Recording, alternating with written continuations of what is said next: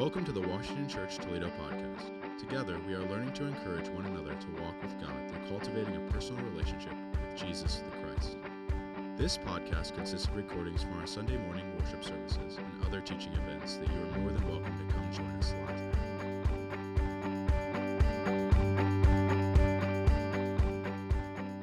live. So I get the privilege of introducing our speaker tonight. Our speaker, Savannah Marten. She's right here. She's the one familiar face in the room.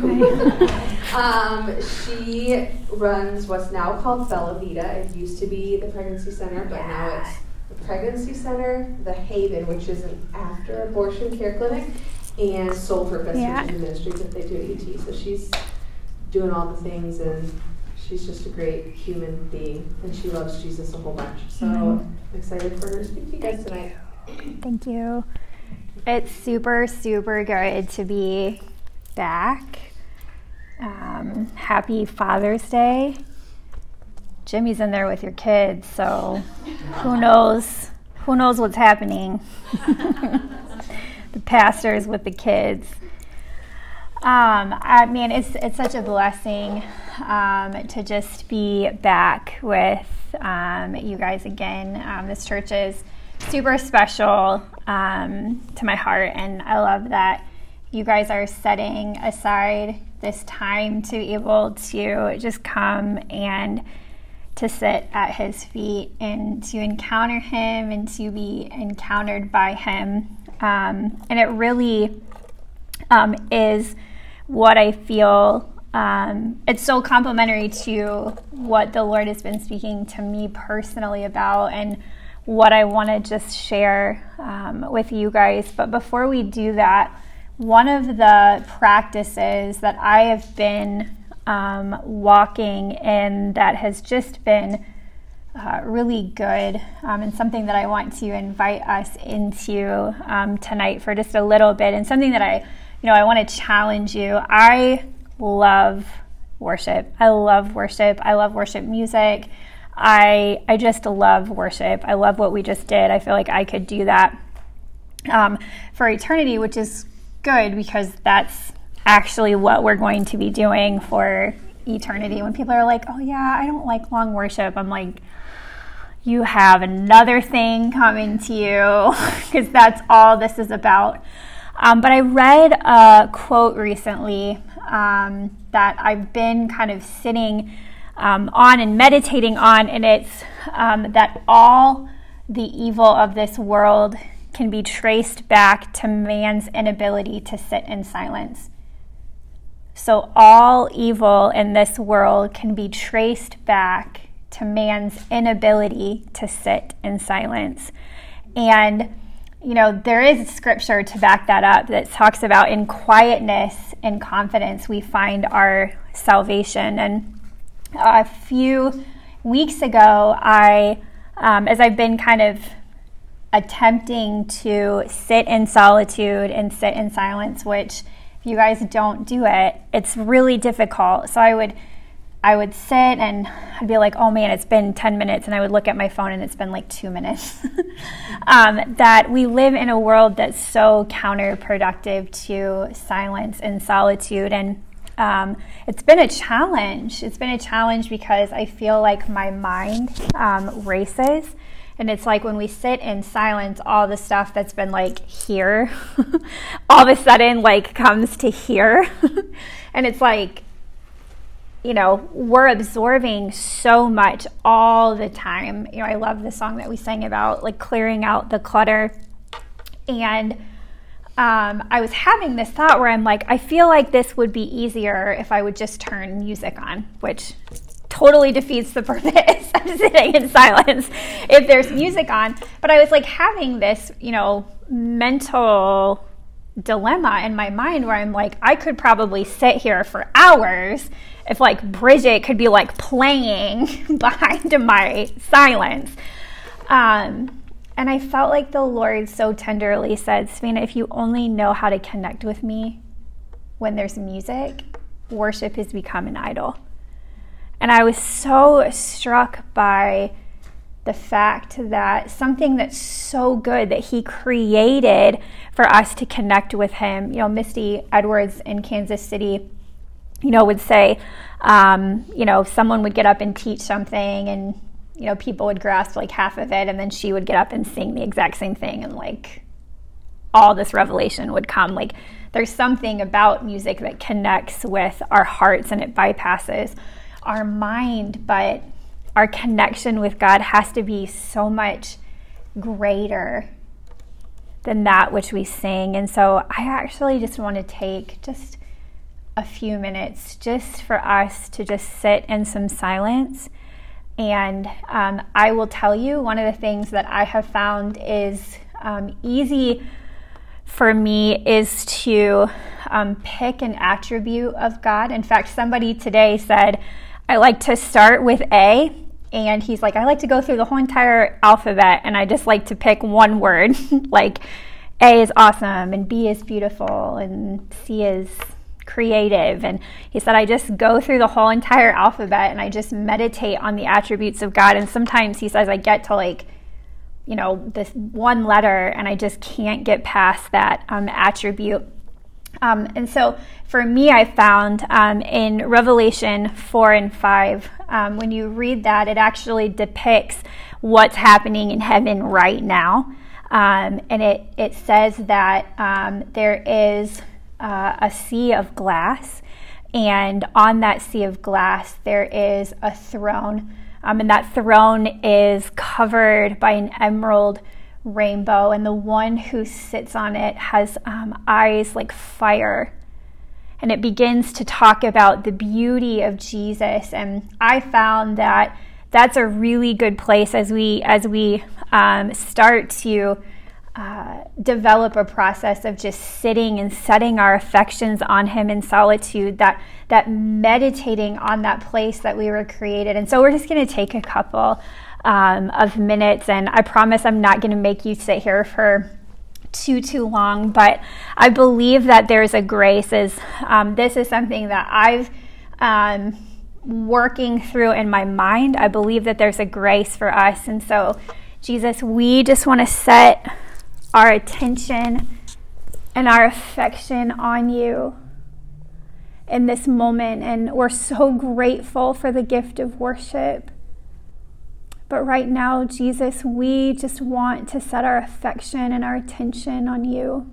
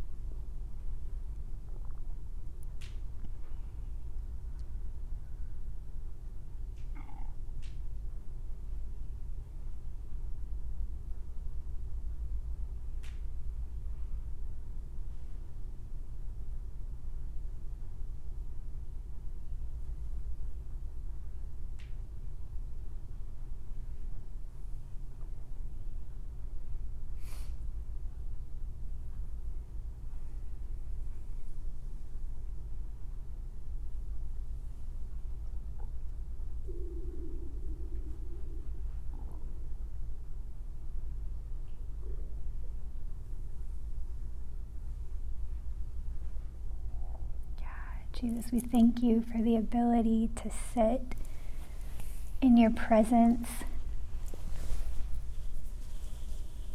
You're so beautiful. Everything about you is beautiful.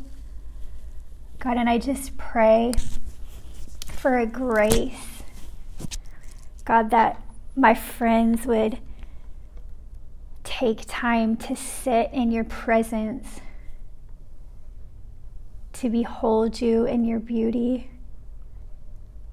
And I thank you that there's a gift of the confidence of our salvation when we press into silence and solitude, that there you make our hearts and our minds secure in salvation. In Jesus' name, amen. You know, I think as I was just sitting there, I was thinking about the passage that in Psalms that talks about that deep cries out to deep. And I think as we make space to sit in solitude and to practice solitude, that I believe that that's really where deep calls out to deep. When we give him that space, the deep things of God cry out to the deep things in us. And I mean, I would just encourage you to continue to practice that there is, I believe, we are in a season, this is not prophetic. It's obvious that we are in the great falling away. It is obvious and apparent that the love of many is growing cold, and that should weigh heavy. That should weigh heavy on us. But I also believe that in the midst of that for those who are leaned in and who are undistracted and unrelenting, I believe that there's such a grace where God is freely pouring out his Spirit, because he sees those that in an age where people are drawn away by other lovers and easily distracted and living in compromise, for those that have a pure heart and clean hands, I believe that the veil is so thin. Like, he's pouring himself out so freely on people who have that desire and who are remaining steadfast in the middle of so much.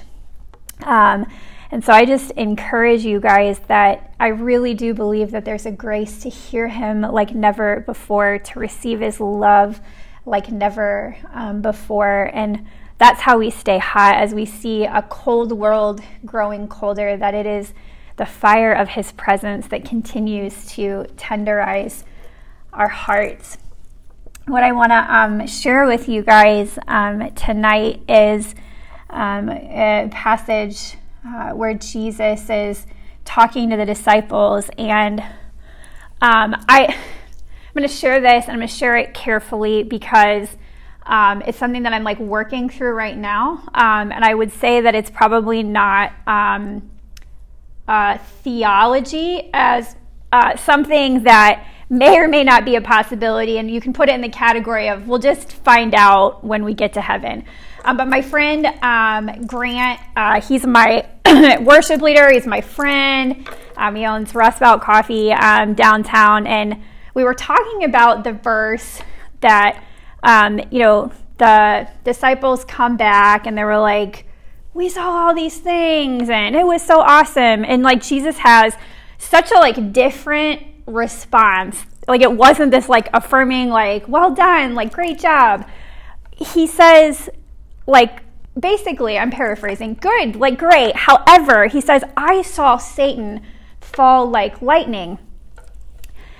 And I think it was Grant. We were out to dinner, because this is what my friends and I sit around and talk about at dinner.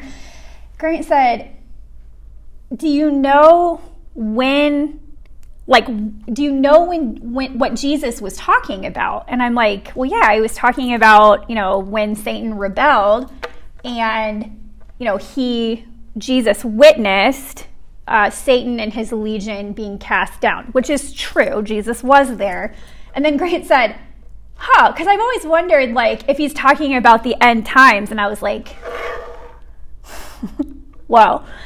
Because really, if we think about it, from Genesis to Revelation, there's actually 2 accounts of Satan falling like lightning, right? The first is when he rebels against God, and he and his legion are kicked out of heaven, and he becomes the prince of the air. But the second account is in the book of Revelation, where he, for once and all, will also fall, this time into the lake of fire. Savannah, why are you saying this? Thanks for asking. So the reason and the thing that this has kind of been like warping my mind around, and again, I don't know which account Jesus is saying, but I do think it's interesting because we look at Jesus as fully man. Sometimes I think it's hard to remember that he's also fully God. And so if he's also fully God, when Jesus speaks, he's not just speaking from the moment that he's currently in, he's actually speaking from the end of eternity, which whatever that means. So he actually speaks to us from the end, but also in that moment. So we can, when he says, I saw Satan fall like lightning, like Jesus is actually already, because he lives outside of time with the Father who lives outside of time, Jesus is actually speaking, he's already been in that moment where he has seen the end, but he's also speaking in this moment. So he's walking, he was already God. So we know before he became fully man that he was fully God, that he was one of the aspects of the Trinity, and he gave up being fully God, and he entered into a new season of his life where he became fully God and fully man. That he'll never return to just being fully God, that he now has the identity of fully God and fully man. He's the only part of the Trinity that carries both the deity of God and also the humanity of man, which is why we relate so much to Jesus, because he has taken that on. So he's in, and he's talking to his disciples in the gospel, and he says, and on that day, it'll be said, well done, good and faithful servant. Well done, good and faithful servant. And the reason that I've really rabbit holed into some like weird spaces is I want you to hear that not just as you read it from the Gospels of the account that he actually stood with man and he talked about this, but also it's something that is also reverberating into your life today. And that's why, probably every Christian funeral you've ever been to has probably mentioned or made sentiments of, well done, good and faithful servant. Well done, good and faithful servant.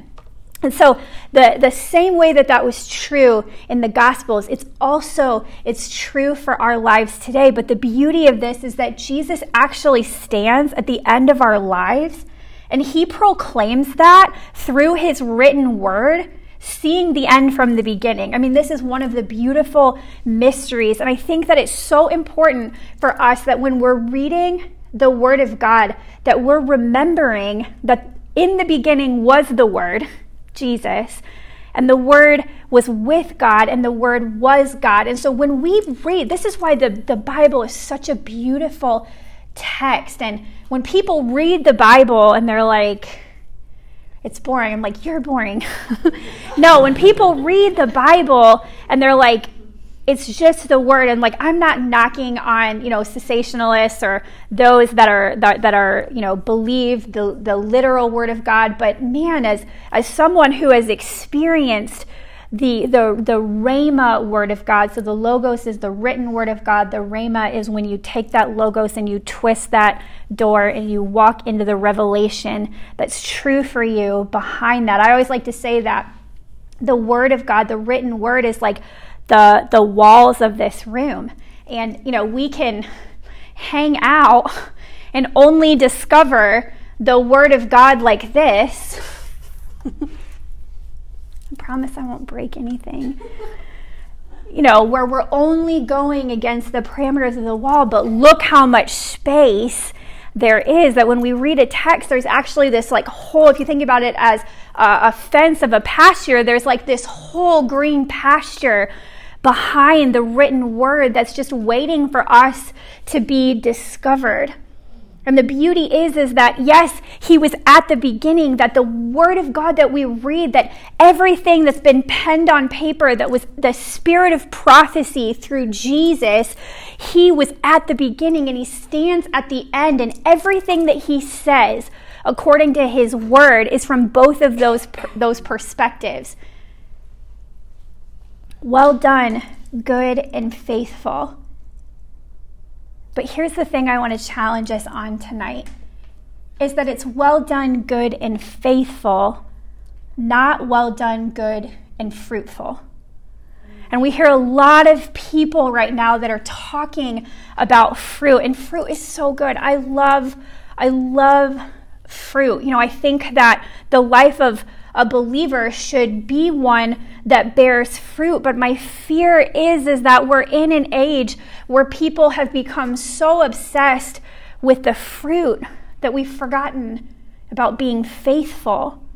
That in the end, he's not going to look at us and say, well done, good and fruitful servant. He's going to look at us and say, well done, good and faithful servant. And I think because we've become so infatuated with the fruit, we have people that are standing in barren season of their life and they're actually being faithful. But because our world is so obsessed with fruit, our churches are so obsessed with fruit, they feel like they've been abandoned by God or that they're being punished by God. But here's the deal. Fruitfulness can be a result of faithfulness. I think that when we look at a believer's life and we see genuine fruit, we can attribute that to their faithfulness. But fruitfulness is not heaven's measuring stick for success. When we look at Job, that's why Job is such a mystery to us, because we look at Job, who was stripped of everything, yet remained faithful. The measuring stick of heaven for success is faithfulness. And here's the deal. We are called to be faithful in seasons of harvest.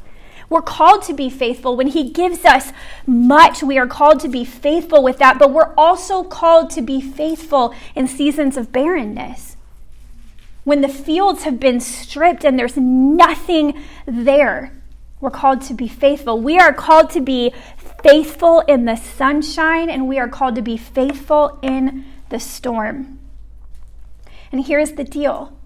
Our job is to be faithful, and his job is to produce what he sees fit.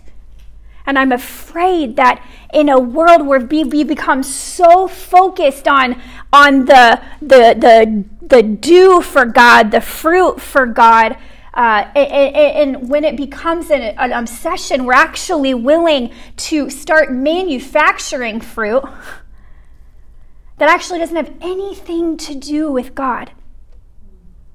And I don't know about you guys, but I do not want to get to the end of the age and to stand before him with a bowl full of plastic fruit.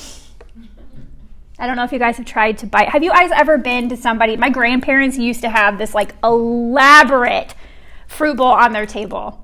Elaborate. The bananas were painted so beautifully. They looked like real bananas. I think one of them even had some brown spots on it. But it was all fake. And I remember when I was really little, I would be so excited to see the grapes that were pouring over the side and the bananas and the oranges, and I would grab one and to my absolute devastation, it was all fake. It was all fake. And if we're pursuing doing the things of God versus the faithful life that he's called us to, we become so consumed with the result that we actually begin to compromise that what's really great about a real banana, we go, we can just paint some brown spots on it and set it in a bowl, and it's going to look like the real thing, but nothing on the inside is going to be the substance that makes it real. Jesus later calls this the whitewashed tomb. That it can look good, but what's on the inside isn't good. So what does faithfulness look like? I don't know about you guys, but I get to at my house, I say, give me the bottom line. Give me the bottom line. And this is, this journey that I'm on where it's almost like I'm turning inward to the inner life and going, what does it look like to be faithful, Jesus? Because I've seen really, really big things that are beautiful and look like they're producing good fruit, but I've also seen really big things that then imploded, and I've seen small things, women who are praying in their homes and are shaking all of eternity with their prayers, and no one knows that they're nameless, but Jesus counts them as mighty in his kingdom. Amen. So I've been wrestling, what does it look like to be faithful? And these are 3 things that I believe are the acts that we pursue to walk in faithful. And the first is a heart that is yielded to love. Faithfulness looks like a heart that is yielded in love. This is what God says in the Old Testament, right? Where they're burning all of these sacrifices. I think it's Isaiah, and there's so much injustice happening and so much sin, and they're like, just keep throwing carcasses on the fire. Just keep the smoke going. Just keep the fire burning. And God goes, I desire obedience, not sacrifice. And I think we can get trapped in this, exterior a focus of love where if I just show up more and I serve more and I do more and I just keep throwing carcasses on the fire, but Jesus is going, I just want you to be obedient to me. I'm really just looking for obedience. And I've come to the conclusion, so I have, some of you guys are probably familiar with Bella Vita, which is formerly the Pregnancy Center. And when I came, it was, a small ministry that was floundering, and God has blessed it, and it's just getting bigger and bigger and bigger, and it's awesome. It's just so good. And I have the opportunity to travel the country and speak to other pregnancy centers and encourage other centers. And I'm seeing my heart is that people would begin to dream with God for their city, and I'm watching ministries lean in and begin to dream for their cities, and God is blessing it.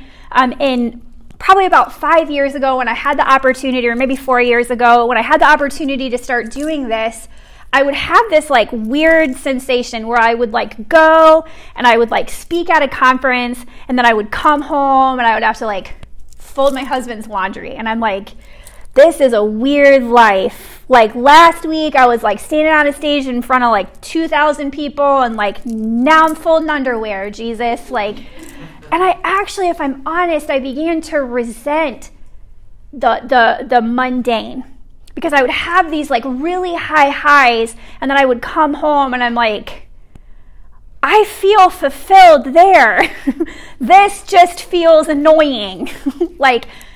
Grocery shopping, a Monday night at 7 p.m. just feels annoying, Jesus.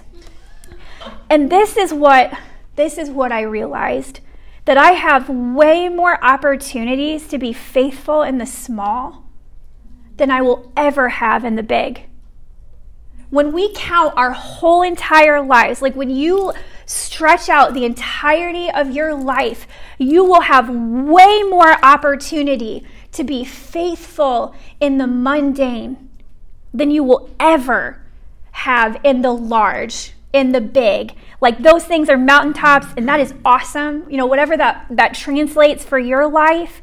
But I have found that there is such a sweet aroma that when I come and I'm faithful and I wash dishes and I prepare dinner and I serve my staff and I get up and I make sure that things are organized, all that stuff behind the scenes that nobody else sees, I have found that is such a pleasing aroma to the Lord.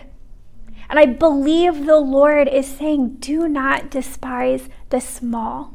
Just don't despise the small.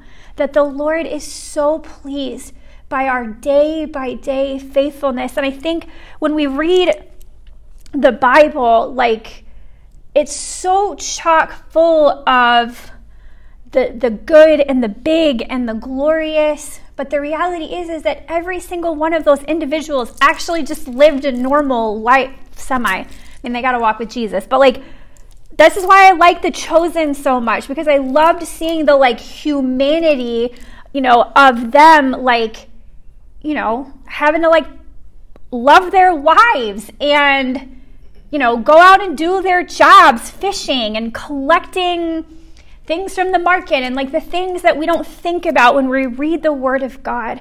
And I realized that in the smallness, in the mundane, that it's actually, that is where the challenge of faithfulness is. That this life isn't this like race to the top of the mountain, that it's actually a day by day. Like, to me, the yes that Jesus honors is a day by day consistency where we stay in love with Jesus from the moment that we meet him. It's like a marriage. Like, the marriages that I love to like watch and learn from around me are people that are like still in love with each other in their like 70s and 80s. And it's not like, and a lot of them like aren't these like super like flashy, like showy, like they're just people that love each other and have somehow figured out how to wake up every single day and just say yes to the commitment that they've made. And I think that we've become so high-minded that like faithfulness is doing these big things for Jesus, and look, like there are big things that he will use some of us to do for him, but it's the reality of faithfulness. It's just waking up every day going, whatever I do today, Jesus, can I love you? Can I be loved by you? And can I glorify your name? That is faithfulness. And part of a heart that's yielded in love is trusting that the leadership of Jesus is perfect. That Jesus' leadership is perfect. That when we yield our hearts to his, we're saying, you are the great leader, that your way is perfect, that everything you do is perfect. And here's what I found. As I've fallen in love with Jesus, and as there are things that I've just said no to in my life, I've had well-meaning people that are like, Savannah, you're just being religious. And this is what the Holy Spirit said to me probably like a decade ago. He said, obedience will look religious to those that don't know intimacy. Obedience looks like religion to people who are just ticking off a box. But true obedience comes from a heart of love that says your leadership is perfect. And Jesus, I love you so much that I just want to do what is right in your eyes. A heart that's yielded to love chooses obedience. And here's the deal, nothing is wasted. Like, I am just so convinced without a shadow of a doubt that we're going to get to heaven and there's not going to be one moment where we chose to walk in obedience and walk in righteousness and to follow Jesus, that we're going to turn around and go, that was a regret. I regretted that one. There's not, like, nothing is going to be wasted. That those moments of obedience, like those moments where, I don't want to pick on my marriage. I have great marriage, but I think marriage is a perfect test of humility and holiness and flesh. But in those moments where like I want to like choose to exercise my will or to get the last word, and I just say to myself, like, I'm not going to do that. Like, I'm going to release that. Like, I don't have to win this. Like, I know I'm right. Just kidding. I don't have to like say the final word, or I'm going to go this extra step that like None of those things are wasted. And I think we can fall into a trap with faithfulness. Again, the day by day in the mundane faithfulness is we can begin to say, does this even matter? Does it really, really matter? And, the world around us is dark, and it's getting darker, and, it's continuing. I hear believers go, well, it's just gonna go to hell in a handbasket, which is such an odd mental picture. But and they're going like, what's it worth? Like, what is it worth to, engage, and to press in and to intercede and to pray and to fast and to love, Jesus, and to show up and be faithful? Like, what is it even worth? And I am here to tell you that when we look at it from the perspective of eternity, that Jesus is actually already standing at the end of your finish line.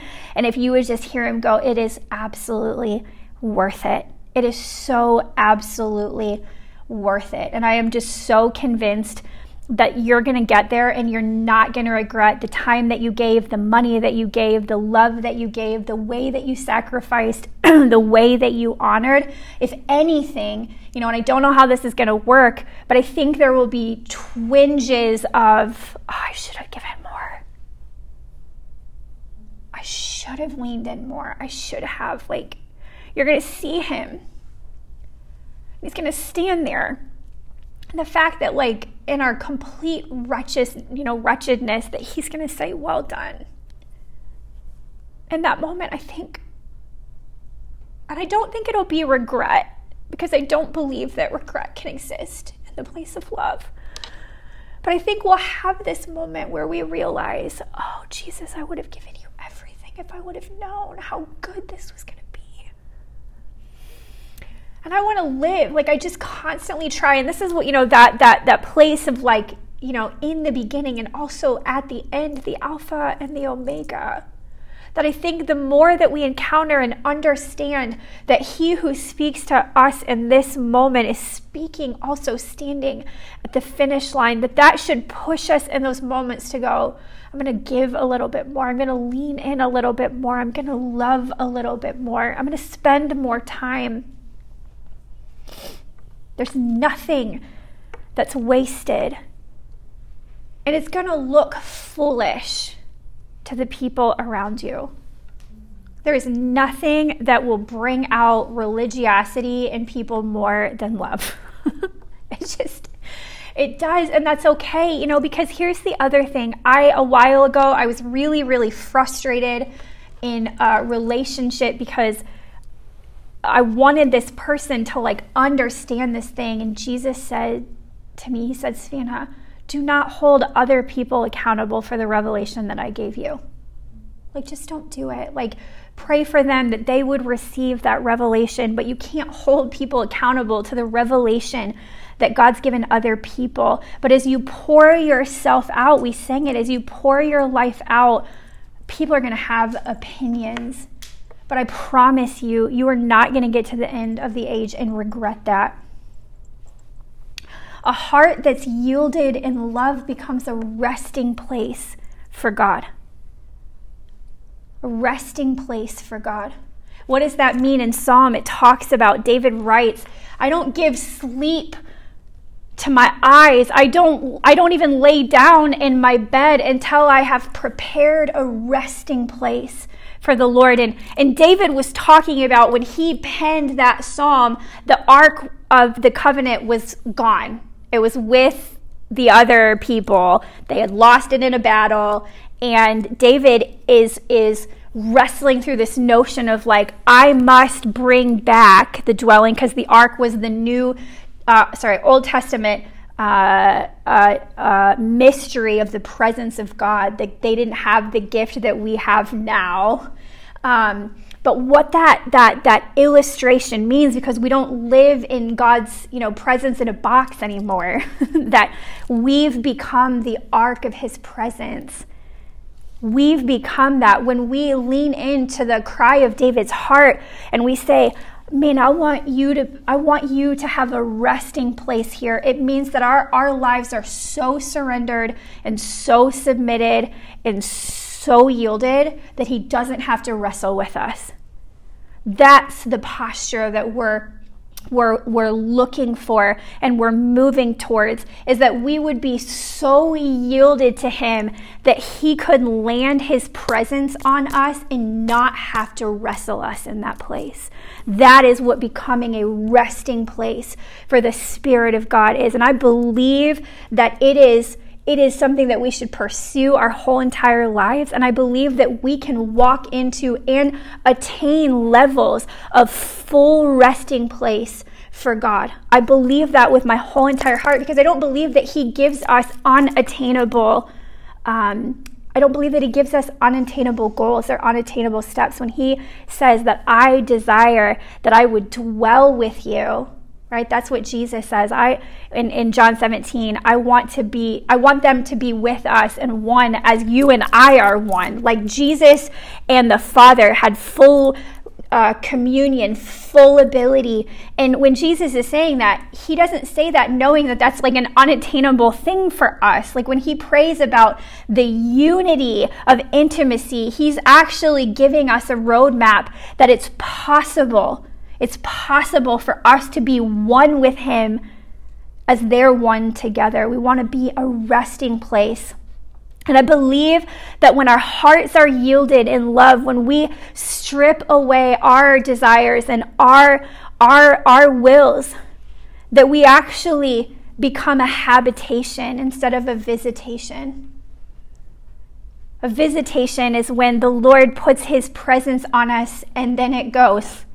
And we have those moments, right, where we feel the presence of God in such a beautiful and strong way, and we know that his presence was with us, and then all of a sudden, like 5 minutes later, you're like in traffic, and you're like, where did it go? You know, you leave your house, and you're alone time with the Lord, and you're like 5 minutes in your car, and you're like, I don't even know if I'm saved anymore. Like, it happens to us, but I believe that a heart that is yielded in love moves away from just a visitation and becomes a habitation where the Lord can move into every compartment of our heart, every compartment of our mind, that he gets full reign and full control, that this is what faithfulness looks like. It's a heart that's yielded in love. It also looks like a mind that's engaged with his mind. It's a mind engaged with his mind. And I had this epiphany recently where when we talk about the humanity of God, or the humanity of Jesus, we know that he had a full body, like hands and eyes and feet and fingers, and he had blood coursing through his vein. That's what he spilled out for us. But I had this epiphany that I was like, Jesus also had a mind. Like Jesus had a brain. And we talk about, we put on the mind of Christ, but I think sometimes we just think of that more in like a doctrinal thing than like realizing that like Jesus ascended to heaven, still fully God and fully man, with his mind, just like you and I have a mind, and that way that like we engage the world with our mind, that we actually, our minds can engage the mind of Christ, that we actually can connect mind to mind, that we can walk with him through the cool of our days, and we can actually communicate to him on a level where he can speak into the every moment, day by day. That faithfulness looks like having a mind that in moments where we need answers, that we don't just try and figure it out in our own humanity. Like we spend so much time just trying to figure out things in our own brain, and if we would actually just engage with the mind of Christ, who knows everything. Like this has even been revolutionary to our ministry, where like, you know, people are like, oh, Savannah, there's going to be abortion forever. And I'm like, maybe. However, like Jesus, I know very little.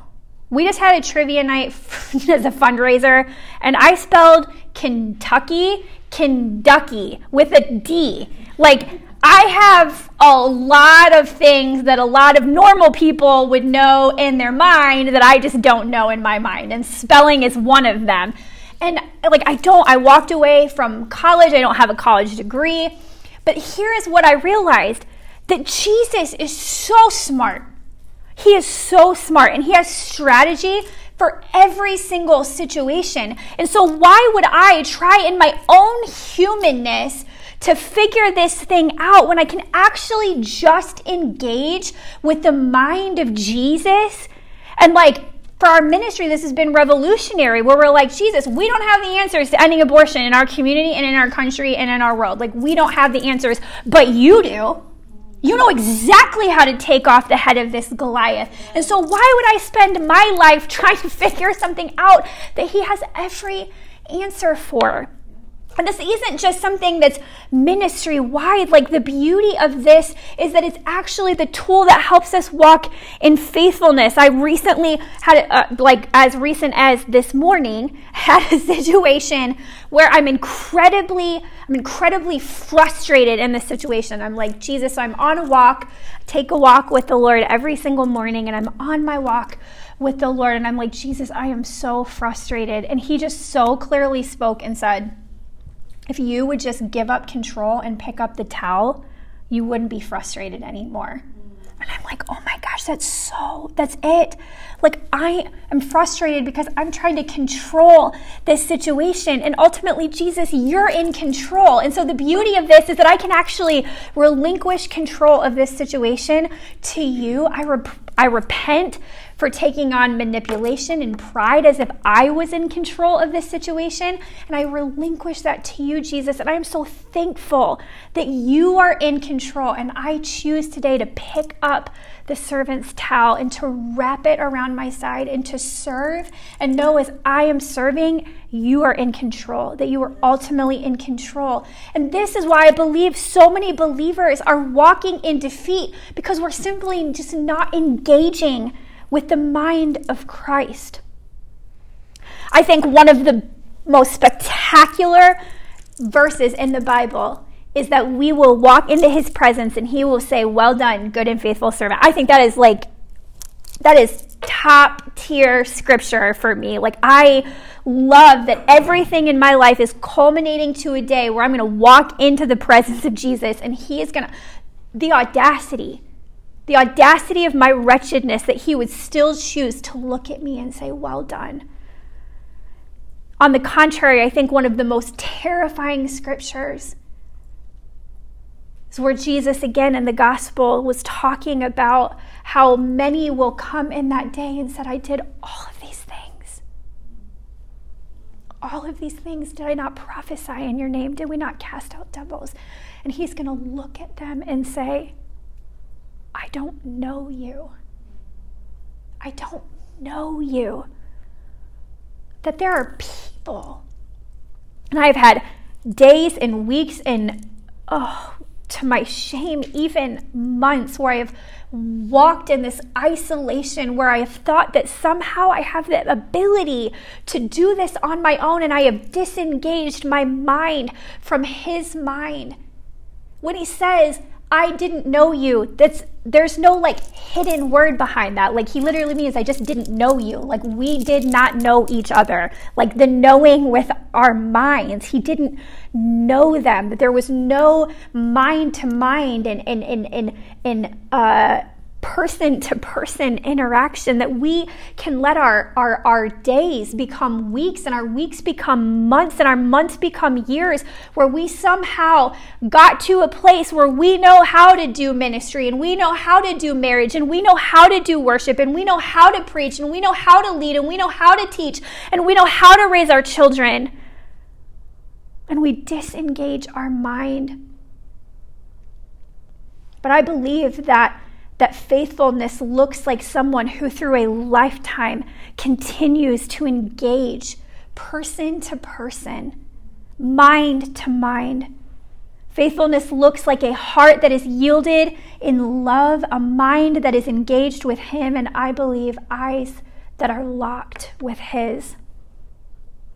I have been thinking, and I probably could have Googled it. It would have been an interesting Google search. The movie where the Ethiopian pirates get on the board, the ship, they take over. What movie is it? Anybody? Do you guys know what I'm talking about? Yes. What movie is it? You don't remember? Anybody? Tom Hanks. It does have Tom Hanks in it. So do you remember when the captain, the like little skinny Ethiopian captain gets on board and he's like, look at me. Don't look at him, look at me. And as I was thinking about being with you here tonight, I feel like that's really the heart of Jesus, where like people are so fixated on everything else. Like, how are we gonna, and these are good things. Like, we're not talking about the world, right? Like, they need Jesus for sure. We're not talking about them. We're talking about people that are inside of the church, and our eyes are so fixated everywhere else. And, especially, when, we get these like spikes and they're like economic or political, or there's a social injustice, and, the church is dizzied, looking around going like, what are we going to do? What are we going to do? What are we going to do? And I feel like Jesus is like, hey, just look at me. Just look at me. Like, you're trying to figure all this out, but just look at me. And the reality, the travesty, the reality is that many are looking everywhere else except for the one place that matters. His eyes are like flames of fire. And there is something about, first of all, like, we were made to gaze on him. Like, when you read, I would challenge you, if you have not read Revelation 4 and 5, I would challenge you to read Revelation 4 and 5 between 4 and 5 times a day. It is such a power-packed 2 chapters, because it talks about the throne room of God, and it talks about Jesus, the lover of our soul. And then it goes on at the end of chapter 5 into chapter 6. That's where all authority is handed to Jesus, where he has the ability to open the scrolls and to exercise perfect judgment over the earth. But this is where we were meant to gaze, that the eyes of our souls were meant to be locked on the beauty realm of Jesus. And why? Because we become what we behold. We become what we behold. The more that we set our eyes on the things of this world, this is why the church is so anxious right now. Because that out there is anxious. That is a weird, anxious hell. But the reality is that in his presence, it is so grounding. And that place that we were made to gaze, that it centers everything that we are. Here's the deal. Like, we're so focused on like what he's called us to do. And, maybe this is symptomatic of younger generations, but I feel like I'm hearing so much like, I just need to figure out what I'm called to do. You are called to gaze on Jesus and spend your whole life being faithful to him. That's what we're called to do. And yes, there are people who have individual callings on their life, but I am afraid that we have become so fixated on the calling that we forget the one who's calling. The one who is calling. And there's no calling that will ever replace the lamp of our first love, Jesus. And I don't want to get there and be like, hey, I did all these great things, and like, my lamp is literally out.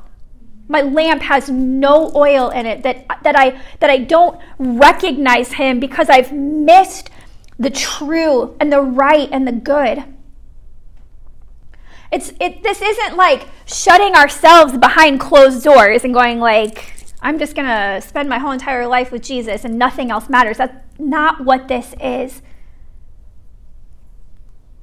What it is trusting that when we lock eyes with Jesus, that he's going to produce what he sees fit from your life. That when your heart is yielded in love, when you say, Jesus, I love you and I am surrendering my life in love to you, when your mind is engaged with him, and when your eyes are locked in intimacy with his, where you are gazing on him, he will use you. Like, people will come to me and they're like, I just want to know how to be used by God. And I'm like, love him.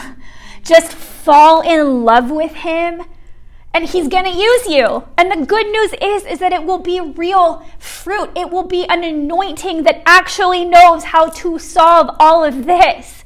But we are so fixated on solving all of that and then giving him the sloppy second leftovers of our service. When in reality, the garden and the creation was Father, Son, and Holy Spirit flowing in so much love for one another that it spilled out, and they said, come, let us make man in our image. Why? So that they could love, so that they could be in fellowship, so that they could enjoy one another. If I only spend my life doing things for my husband and not living in friendship, in love, in intimacy with him, I did not have love. I was literally just a hired housekeeper.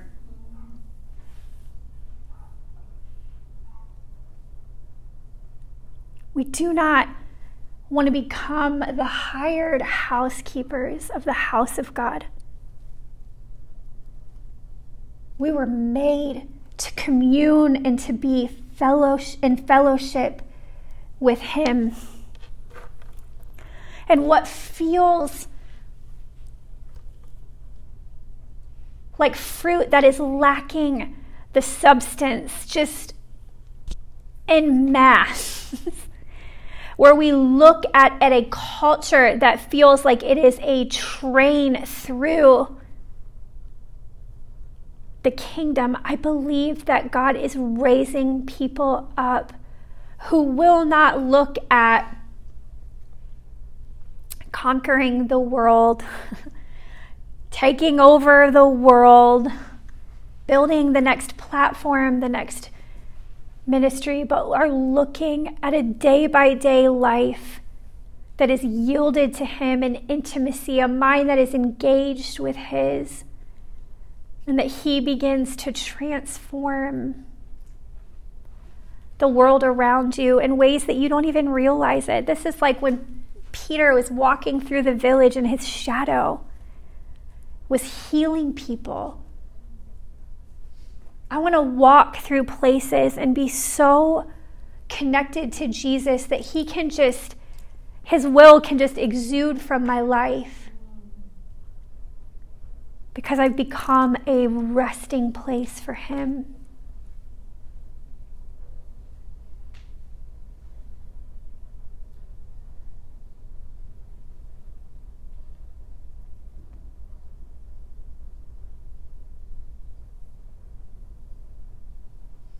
Would you just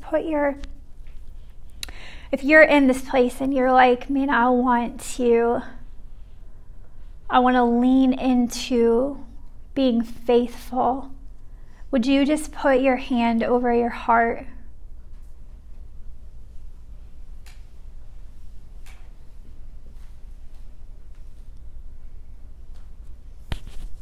Jesus,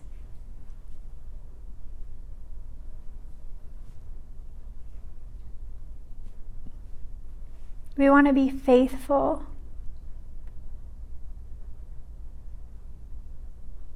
And right now we just yield our hearts in love.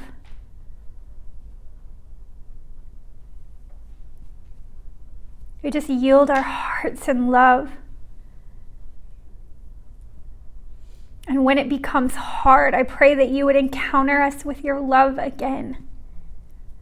Yeah, for ones who are feeling the hardness, I just sense that some of you feel like I'm being faithful, but I feel like I'm just trudging through mud right now. God, I pray that you would just encounter them with your love again.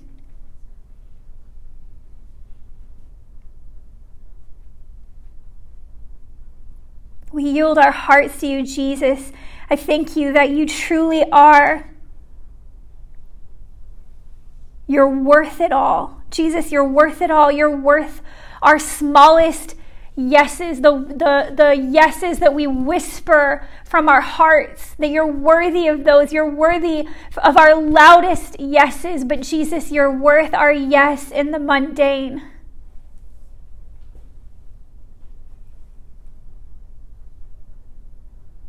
We yield our hearts. Jesus, we do not want a visitation. We want a holy habitation. We ask that you would make us a place where your presence can dwell.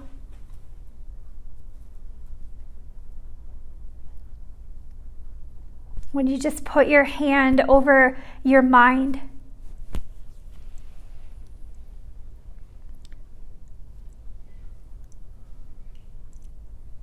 Jesus, we repent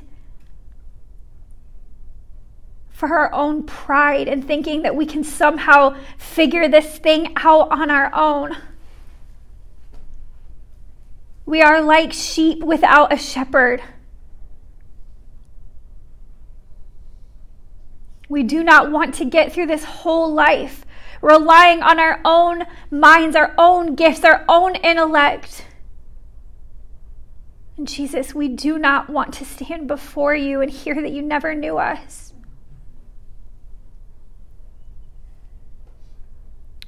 So we choose to humble ourselves. God, I pray for a discipline to engage with your mind, not just in a 5-minute devotional, but throughout our whole entire days, that our minds would be engaged with your mind. Jesus, we thank you that your mind is beautiful, that your thoughts are higher than our thoughts, that your ways are higher than our ways. God, and I thank you for every situation in this room, that you have the answer. Jesus, I pray that we would hear you. Thank you, Jesus. Would you just put your hands over your eyes?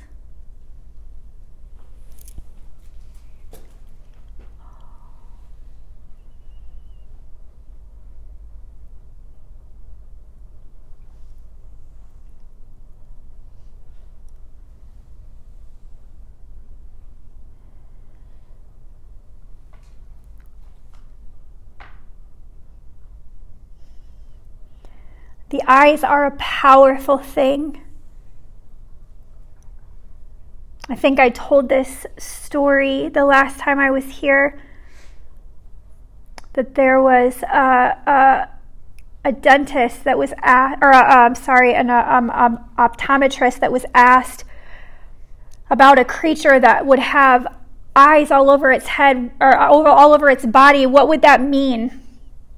And the optometrist said, it would mean that was the smartest creature, because all of those eyes have to translate back to the brain. And the question was coming about the 4 living creatures who have eyes all over their bodies. And the reality is that the most intellectual creatures that were ever created stand in one room and look at one person and say one word for all of eternity: holy is the Lord. Holy is the Lord. And if these creatures, these most intelligent creatures, can be enamored by one room and one person and one word. And I feel like for us, before we ask him to lock eyes with us, I feel like specifically that you need to repent for what you've set your gaze on. And it's not even, I feel like our minds go, well, I'm not looking at pornography. And if you're looking at pornography, you should repent for that. But what have you set your gaze on? Is it social media? Is it the TV? Is it a show? Is it other people? Is it the news?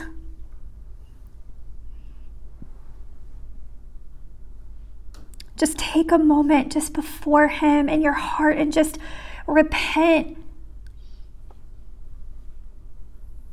He just says, you were made to gaze on something much more beautiful.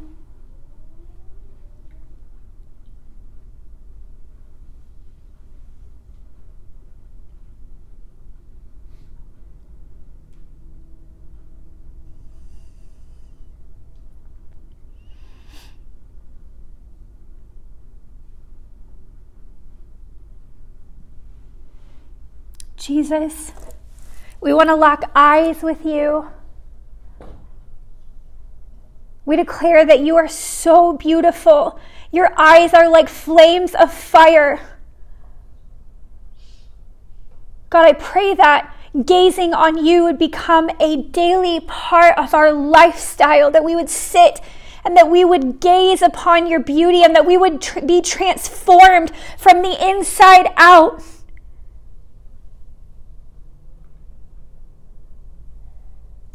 God, would you just open your hands before him? Jesus, we just want to be found faithful.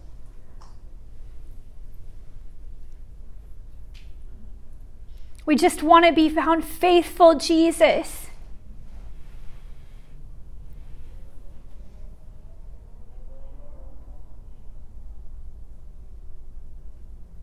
Jesus, you are so faithful. You've been so faithful for us. What a gift to return even an ounce of faithfulness, a life, a wretched life in faithfulness back to you.